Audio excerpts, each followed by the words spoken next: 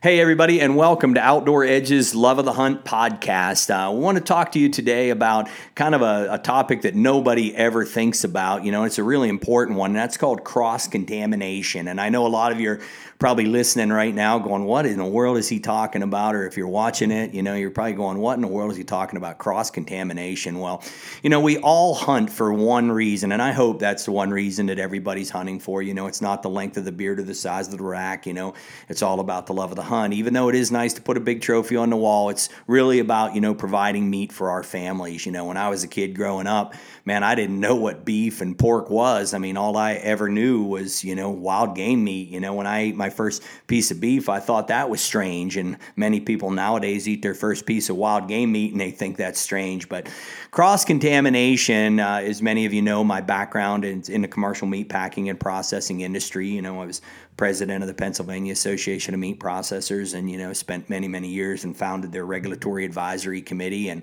ran a HACCP certified meat packing company and a slaughter plant and everything like that. And one thing that was a big topic for us was cross-contamination. So let me define what that is. It's really, you know, whenever I'm going to put this in really rude terms, but it's like, you know, whenever you've got, you know, the scrotum of a deer in one hand, right, and you're taking that off and then you don't even wash that hand or clean that hand and you just reach right in and you grab a hold of the hind quarter, that is cross-contamination. I mean, you've just taken all that filth that's on the outside of the hide of that animal and you've directly contaminated it right onto the carcass of the animal. You know, where this gets to be a big factor at is cross-contamination is a major concern in so many restaurants. And I'll tell you how it occurs there is, you know, you'll have a prep cook back there and let's say maybe he's not being paid the highest wage or whatever you want to say, right?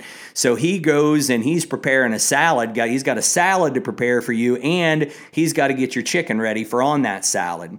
So basically what he does is he uses the same cutting table and he throws your raw chicken up there. He chops that up and he throws it right on the grill, right? So he can start prepping and preparing your chicken that's going to go on your chicken salad.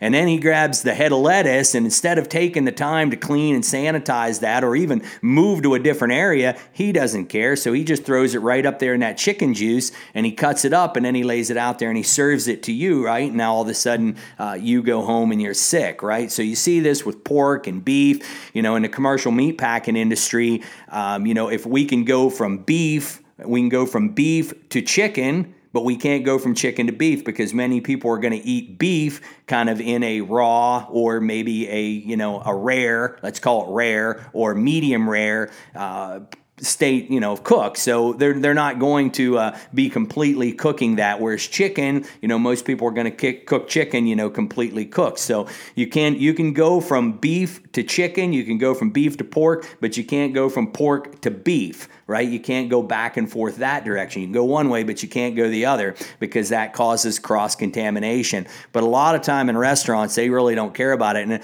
And the cross-contamination that I'm talking about right now is like really bad cross-contamination. Now, when we worked in the slaughtering industry, when we were butchering cattle, right, anytime that you took your knife and you slit through the hide of the animal, you had to walk over to the sterilizer, which was a 180-degree, you know, bin of water, and you had to sterilize that knife before you could begin skinning with it again.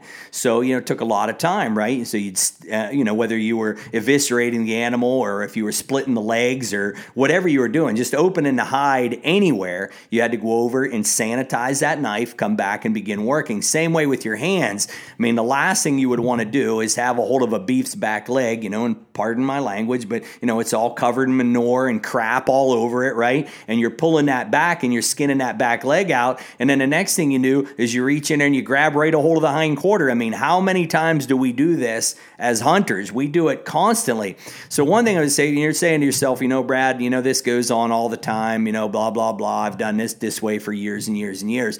Well, you would not believe how many cases of foodborne illness that show up in the emergency rooms every year due to to cross-contamination and contamination that came from wild game meats. But the thing is it doesn't get reported because the FDA and USDA define wild game meats as a non-amenable species. So what non-amenable species means is they view it as not even edible. So the moment you shoot that with a gun and you blow right through that animal, you take all the hide and the hair and you push that right through the chest cavity of the animal, the USDA says, hey, listen, that's not fit to eat anymore. In the same way with a bow, whether you're an archery hunter, when you shoot that arrow through the chest cavity of that animal and it drags through there and it pulls all the hair and everything like that through there, it's and then also the fact that it wasn't offered for inspection, so they don't know if the animal is 100% healthy before you harvested it or not. As hunters, we don't worry about that type of stuff.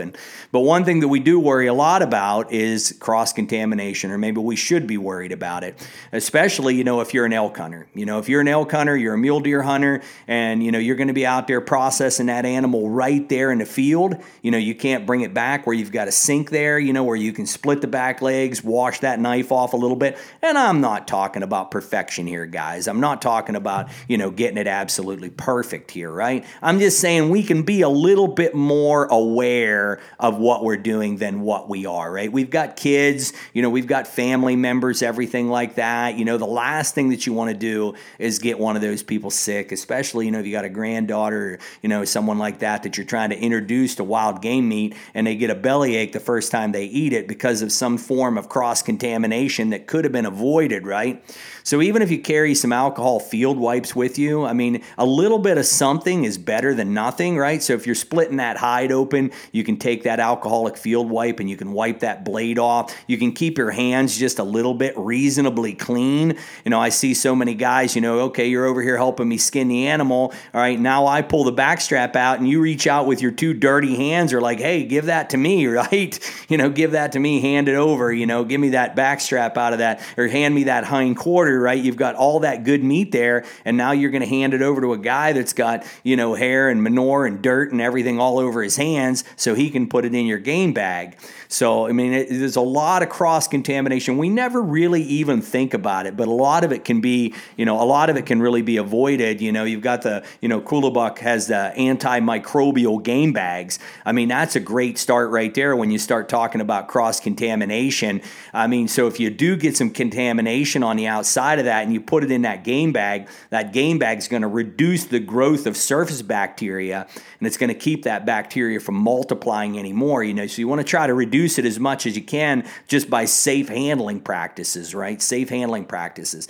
Being careful of what you're doing, thinking about what you're doing. All right, I just used this hand to hold the hide, and I was pulling out on the hide, and I was skinning with it. Let me take a field wipe or something and clean that hand up a little bit before I start digging right into the carcass. Takes a couple seconds, guys. It's not gonna slow you down that much. Just take a field wipe your hands off a little bit, clean the blade of your knife a little bit, and then go ahead and dig back in again, before you start cutting right into that hind quarter, or start digging down right in there, and you start, whether you're deboning an animal, if you start deboning it, now you're digging right into the center of that muscle tissue, and you're introducing all that bacteria right into the inside of that animal. So just think about that cross-contamination a little bit. Pay a little bit more attention to what you're doing with your hands. Watch out, that you're not handling the outside of that hide with one hand and then reaching right over, grabbing a hold of that nice clean hind quarter. We're always skinning, trying to keep all the hair off of it, trying to do a good job, and then the next thing you know, you don't even think about your hand, and your hand's all covered in crud, and then you just reach right in and grab right a hold of that hind quarter. I see it happen so many times. So